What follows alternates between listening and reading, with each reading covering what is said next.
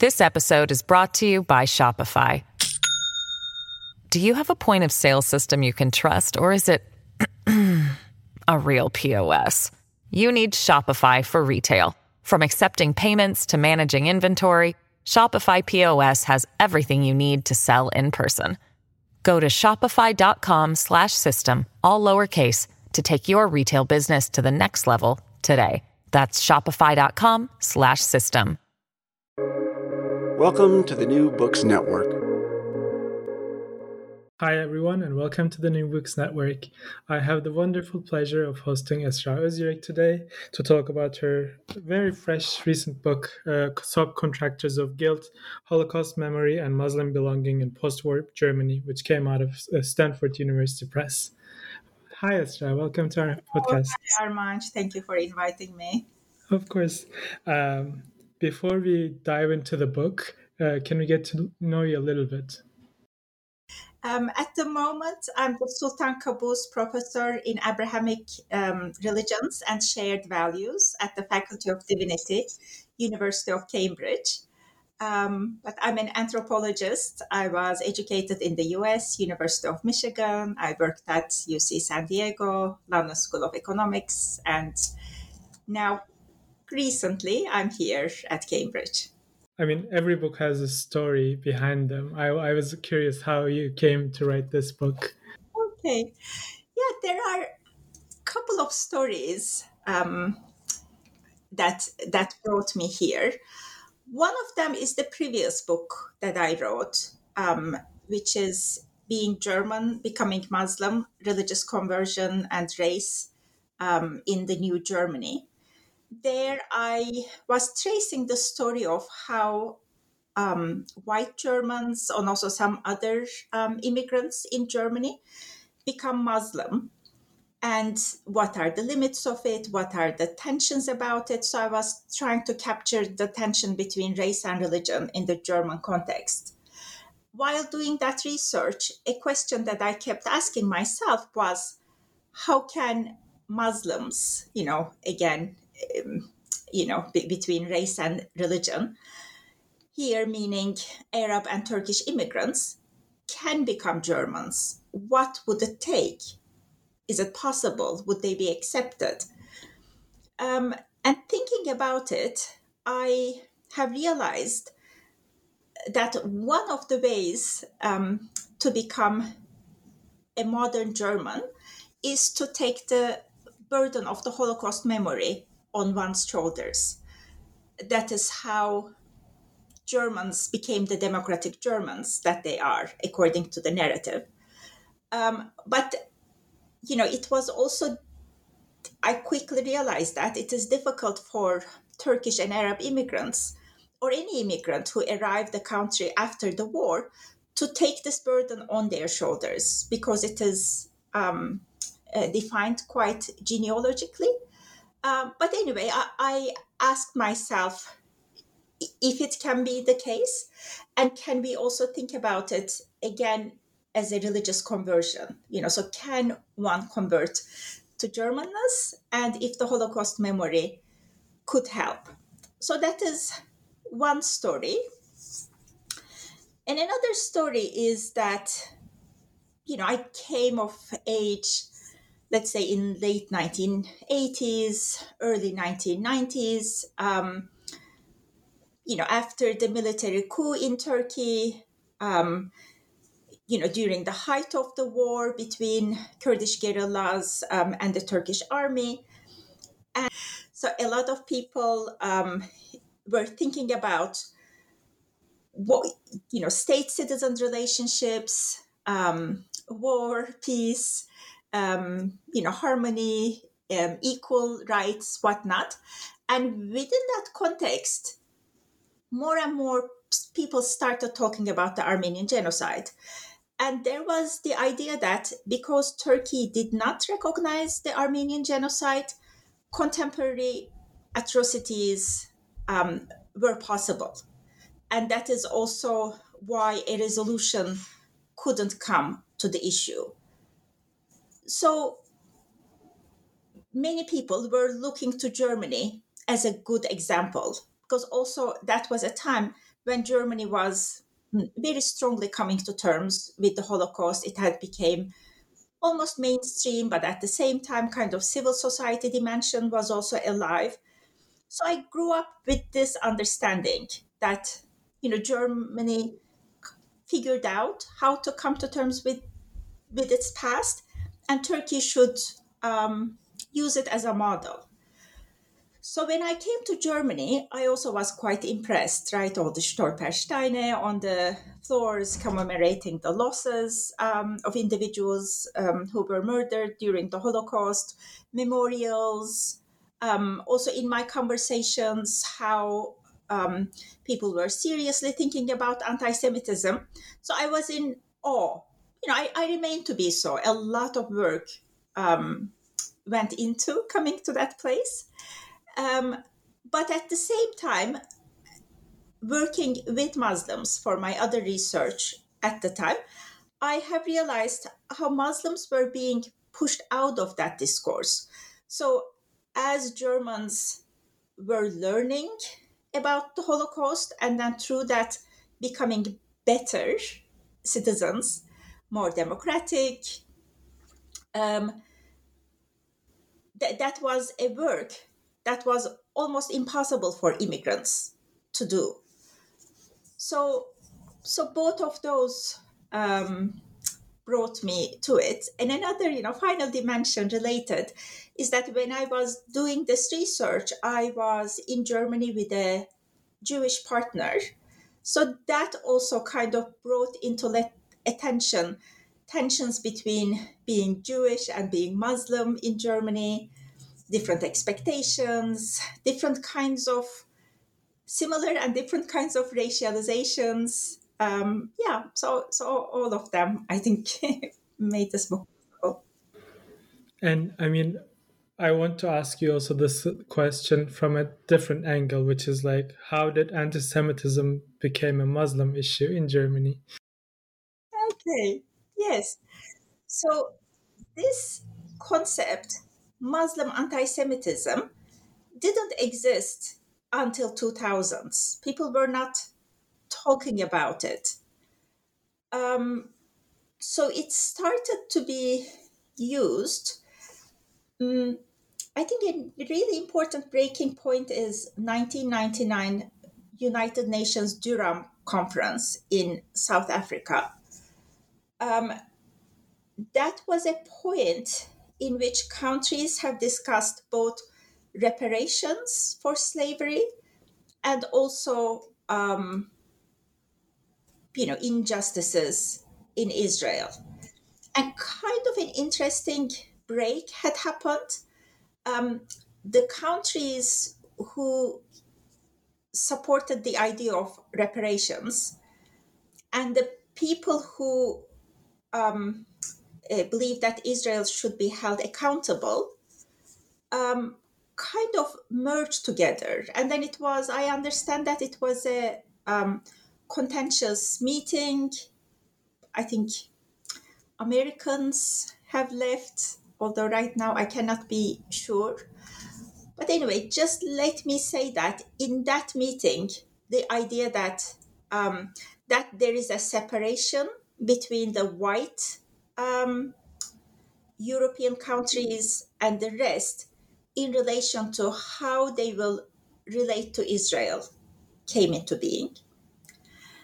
And after that, and then the 2000s happened, and a lot of things happened in early 2000s. The European Union, it changed from the European Economic Community to European Union. So it was like now a cultural unit also, not just an economic unit. Also 9/11 happened. Second Intifada happened. So as a result of that, there were protests in European cities, and then these protests were anti-Israeli actions, but also shifting towards anti-Semitism. So anti-Semitic slogans were being chanted on the streets.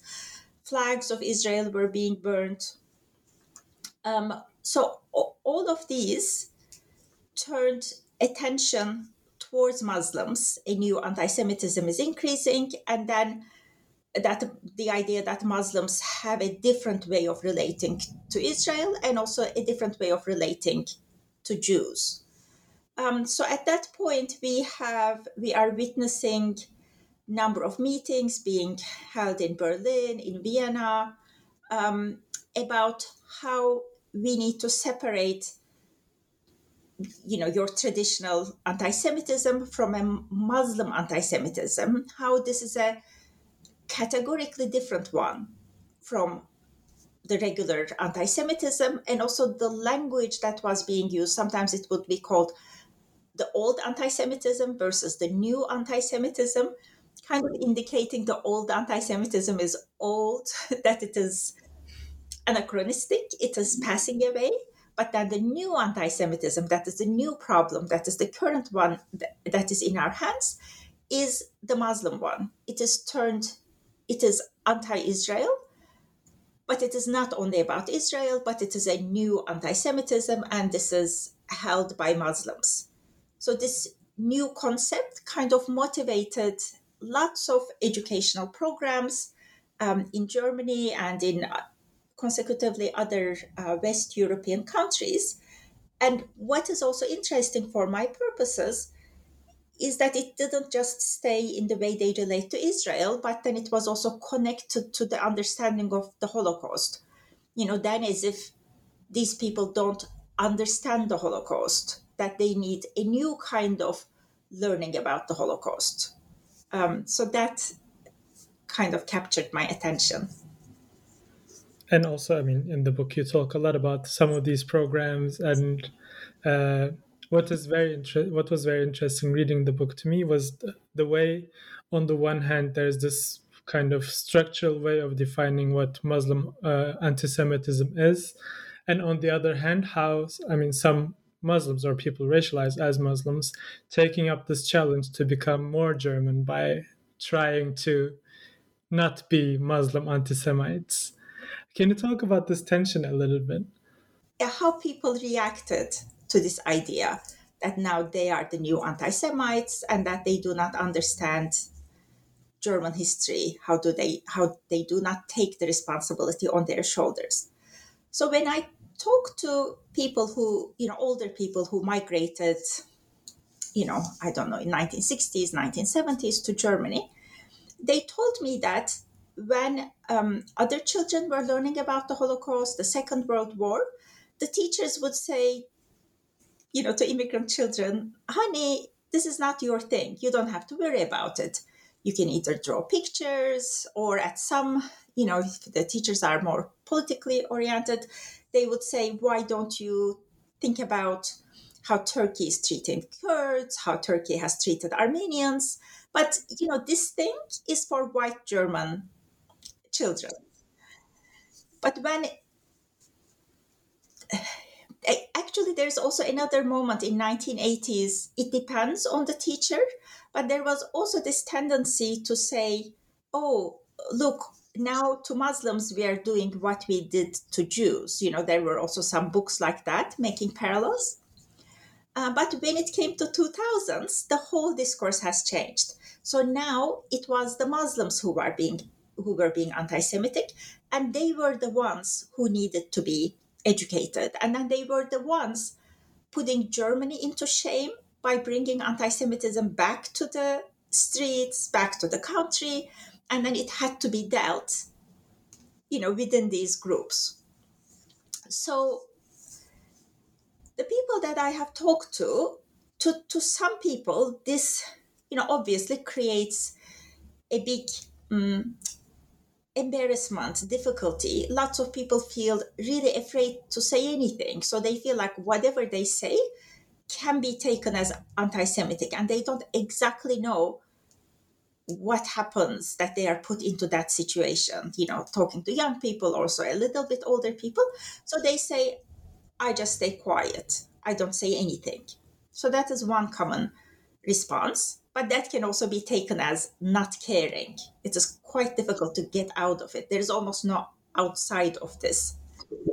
And another response, you can say maybe statistically not too high, but I would say quite significant. I know lots of people like that who decided to take this on and go with it, then become activists in fighting against Muslim anti-Semitism, taking lead, because also now there is considerable amount of funding for such programs. That is also a resource for people who kind of want to be educators, who are intellectuals, who think about issues that relate to racism, and where in cities like Berlin it is kind of difficult to find jobs.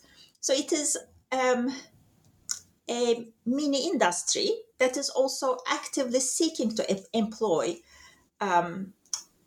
Muslim background individuals.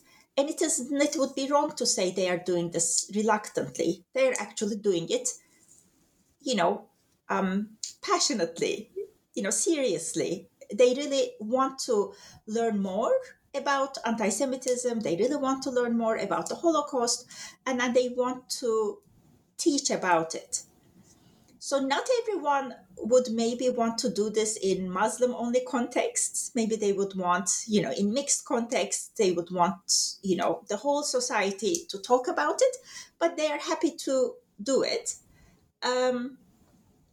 So they're both interested in itself, and they also see it as a way to talk about contemporary race relations in Germany in a way that they cannot. So if they talk about anti-Semitism, if they go to Auschwitz, if they go to other, Jewish sites, sites of death and killing, then after that, they're able to bring up what is happening today. It gives them some credibility to talk about it. So it is not that they're doing it only strategically so that, let me put up with this. And then now, finally, I'll have a way to talk about myself. But they do see it related to each other. So that is why I use the concept of flipping the script. So in a way, they flip the script. While they are being called anti-Semites, the one who caused trouble, they, go above and beyond the expectations that are set upon themselves. And they say, no, it is true. There is anti-Semitism and there is also racism. Let's talk about it. And then they put themselves into the narrative and then hopefully maybe change this narrative that excludes them. But also, funnily enough, there's this great effort in Germany to distinguish between anti-Semitism and racism, right? As if kind of assimilating them into each other would create this, would be almost akin to relativizing Holocaust, for instance. Yes, and then this idea that racism and anti-Semitism are different from each other also comes from this Durban conference that I was telling you about in 1999. Until that, there were not many people that I encountered who talk about racism and anti-Semitism as separate things.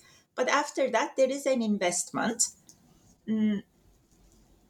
popular in Germany, I would say, but not necessarily everywhere. The idea that it is something different, like fundamentally different. I don't know. They have some ideas that, racism happens to people who you think lower than yourself, but anti-Semitism happens when you think people who are better than yourself, which the counterpoint is that every single racism is different. And in every single racism, there is both aspect of thinking these people are lower than you, but also there is the aspect of being afraid of those people.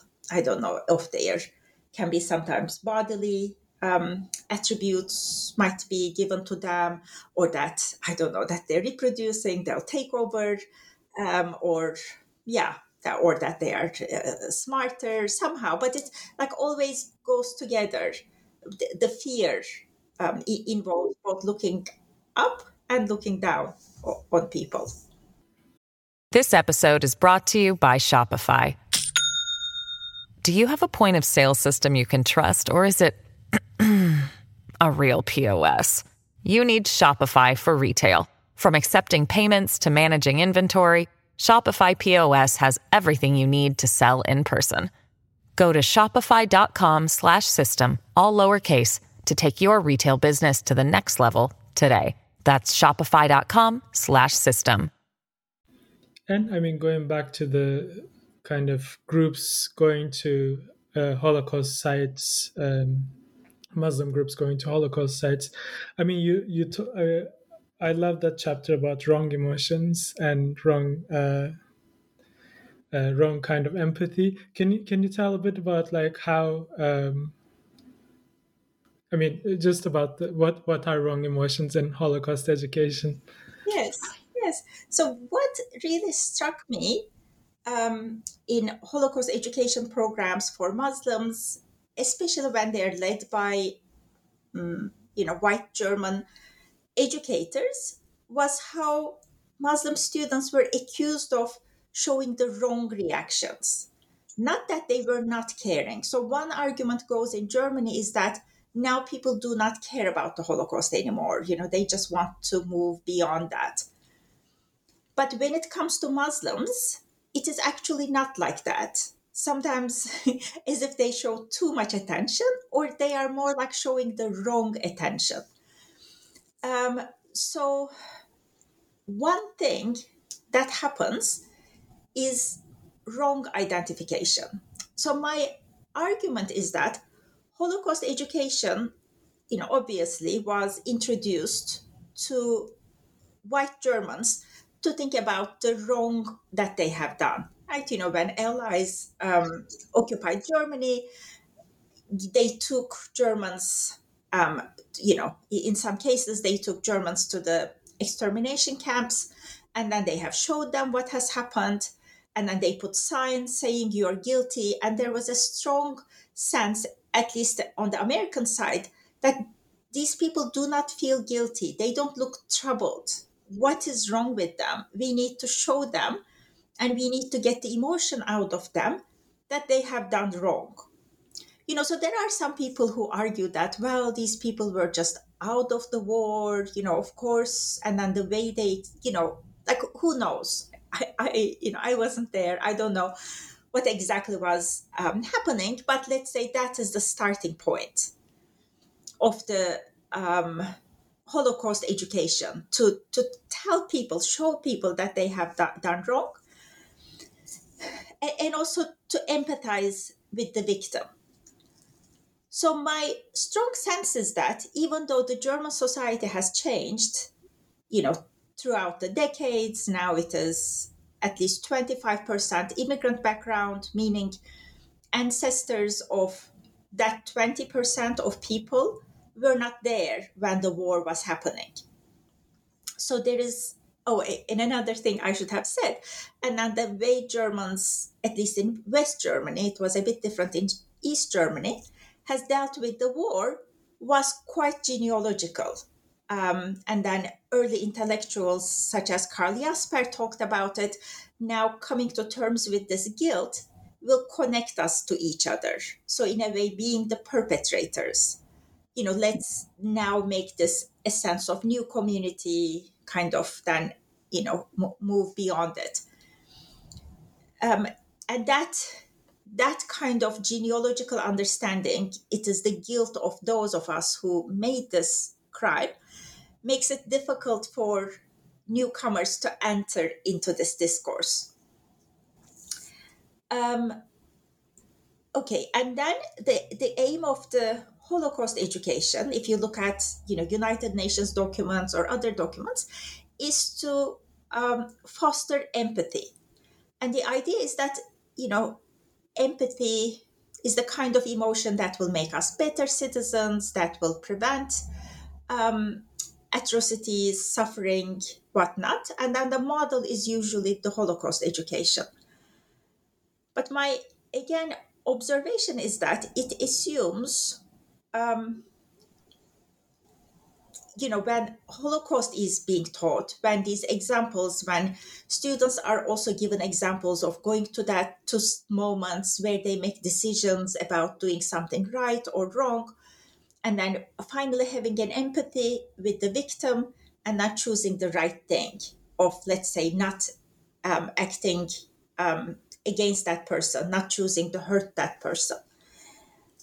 But all of this assumes that they are coming from a nation of perpetrators, that in their past there are perpetrators. So as if they go to that point and then they try to imagine if they did the right thing, how would they have acted? And that, so I don't know, for example, Anne Frank education that is from the Netherlands, but, these are all connected to each other and they learn from each other. So they create situations where you say yes or no. Okay, so then it assumes you are the potential perpetrators. And that, so you empathize with the victims, but then you quickly come back to your old position. You are not supposed to view yourself as the victim. You always need to see yourself as a potential perpetrator and stop yourself from acting from this position of power in a way that is harmful. So when racialized immigrants, go to these programs, what they do is that they strongly identify with the victims. For example, they look at the pictures I have seen so many times. They'll look at before the Holocaust, for example, they'll say, oh, look at these people. They look like our families. They look very German, but they're like a bit darker sometimes. I don't know, they will have photographs for their bar mitzvahs, other religious rituals. They'll say, oh, these are like us. So that if this was happening now, we would be in their place. They find it quite difficult to put themselves in the position of white Germans when looking at those photographs. But when they say such things, that it would be us, then teachers become very angry at them. Because that is what, right? Because it is in white Germans shouldn't see themselves as victims. When they start to see themselves as victims, the problem starts, right? That is kind of the right wing, or again, pro-Nazi kind of understanding of we are the victims of Jews, like turning the victim perpetrator dyad. But when immigrant background people do that, it comes from a different place. It is difficult actually for them not to think about themselves like that. But it really angers white teachers in many examples. And they say, oh, if you are going to react like that, don't come here. Don't, dare to think about it. So those moments I have thought were quite missed opportunities. Then the students get surprised. Oh, but I'm here. I'm learning about this. I'm really dealing with this thing. And on top of it, I'm yelled at, right? I mean, of course, you cannot at all compare Muslim experiences now with Jewish experiences of, during the Nazi regime. That is obvious. But from an emotional place, if there will be an empathy, I mean, of course, that they will see that. So what I'm suggesting is that a Holocaust education program needs to consider that German society is different now. People are coming from different places. And if empathy is the aim, people will be arriving at that empathy. People will be, it is Husserl's notion of putting yourself into other shoes is used pretty common. But which shoes are they leaving for a second and moving into other shoes should be taken seriously. It will not be the same for everyone. Of course, the history can be taught, of course, what is happening now versus what was happening in 1930s and 40s is different. But from the emotional point, there needs to be space for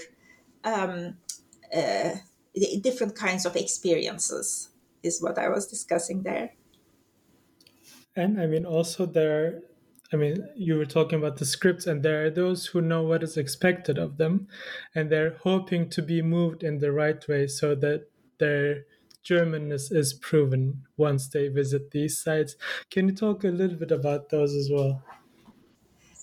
Um, so one thing that I have noticed, again, in these programs was that, for example, when the programs are with Arab students and mostly with Palestinian students, young people, the notorious Mufti of Jerusalem, who collaborated with Hitler, is being emphasized. I mean, the Mufti was a bad person, he sympathized with the Nazis, but he wasn't Hitler, right? He didn't really kill people, he didn't have that much powers. And then he moved to Germany and lived, was employed or paid by the Nazi regime.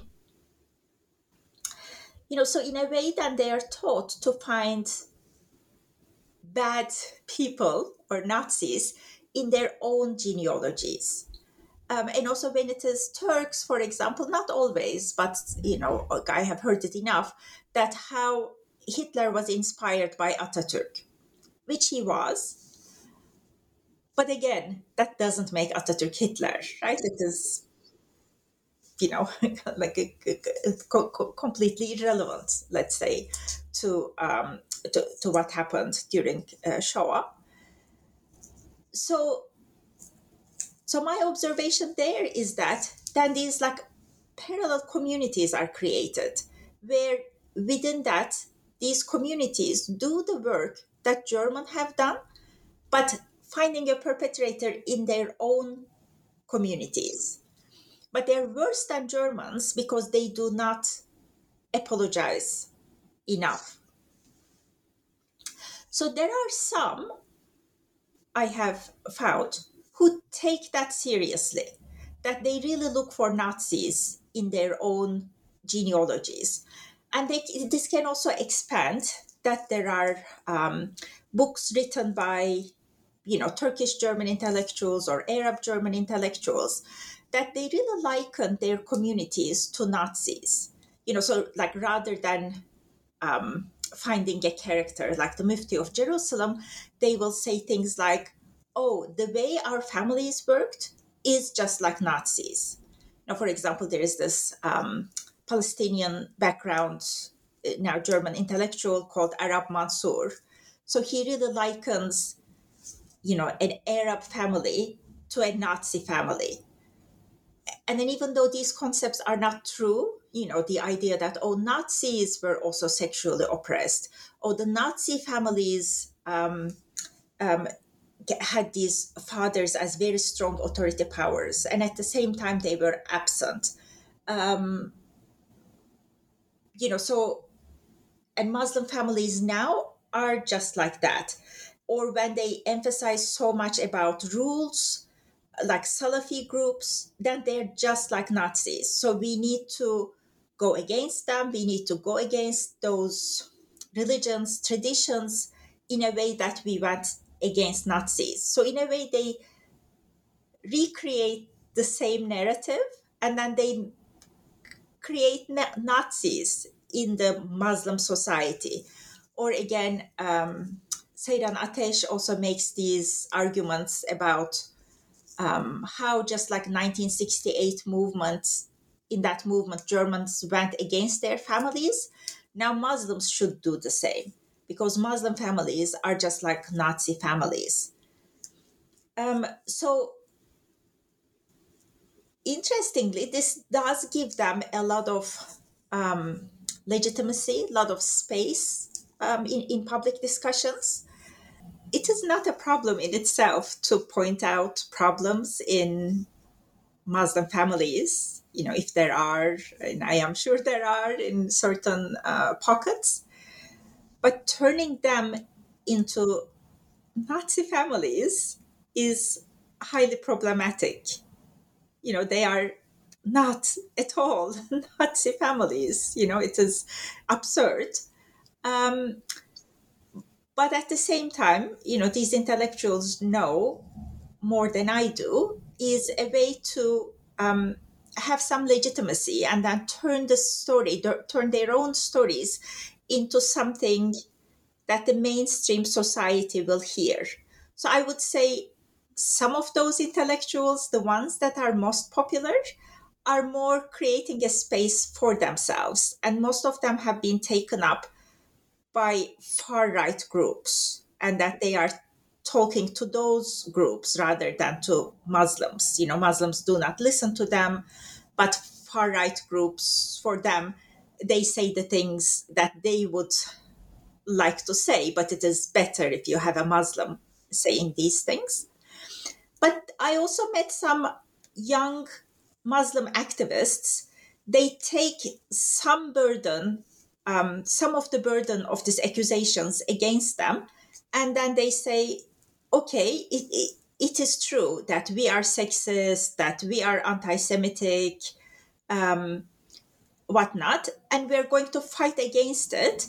And then we're going to show that we are being like the Germans of the 1968 generation, that we are fighting against our own communities and we are transforming ourselves. And then by doing so, we are transforming the German society itself. So there can be a new Germany where all groups can be included. So that is the part that is flipping the script, that they change who can tell the German narrative, by introducing themselves into it as good and sincere actors who can change the narrative by changing the actors. They're not changing the narrative, I would say. They're repeating the same one, but by including themselves, they're changing it. Again, from one perspective, they're reproducing this idea that they are like Nazis, but at the same time, they are doing something to it. And I mean, which brings it to my kind of last question, the title of the book, Subcontracting Guilt. Can you tell a bit about that as well? Yes.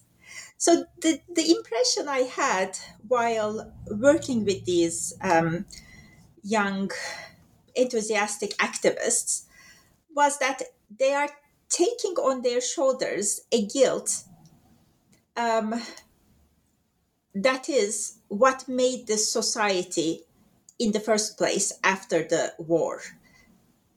Some people would say it is not the guilt, but the responsibility, because even from very early on, they kept saying, German intellectuals kept saying, we cannot say everyone is guilty, we don't know who is guilty, what not. But anyway, it is the guilt, it is the burden, it is the weight of the Holocaust. But since 2000, since the memorial to the murdered Jews of Europe have been made in Berlin, and reparations have been paid to slaves, there has been a sense that haven't we done enough? Now isn't there time to move on? How are we? Lots of research shows that many Germans think, how are we any different than anyone else? We haven't, it's not me, it is not my parents, if it is my grandparents, is it my fault? Haven't we done our responsibility? So there is this increasing sense of we're tired of being this guilty nation. And I say Muslims come at a perfect time.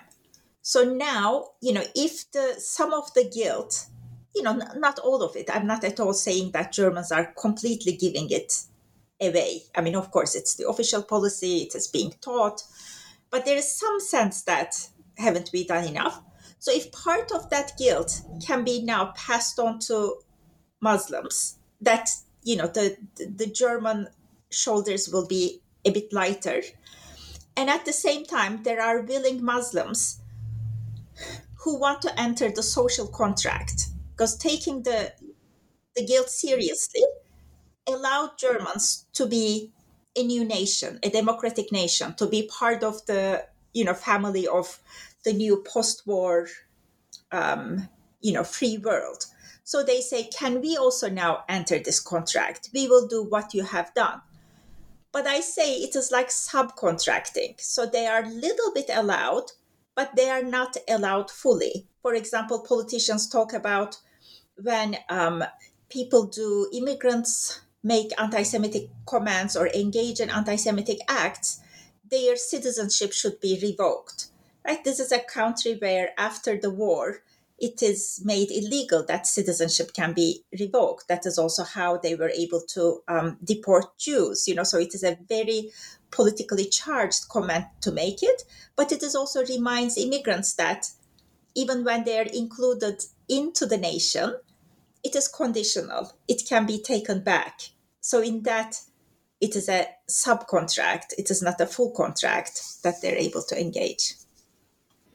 Well, it was wonderful reading the book, Esra, and it was wonderful chatting with you about it. Thank you so much for joining us today. Thank you for taking the time to talk with me.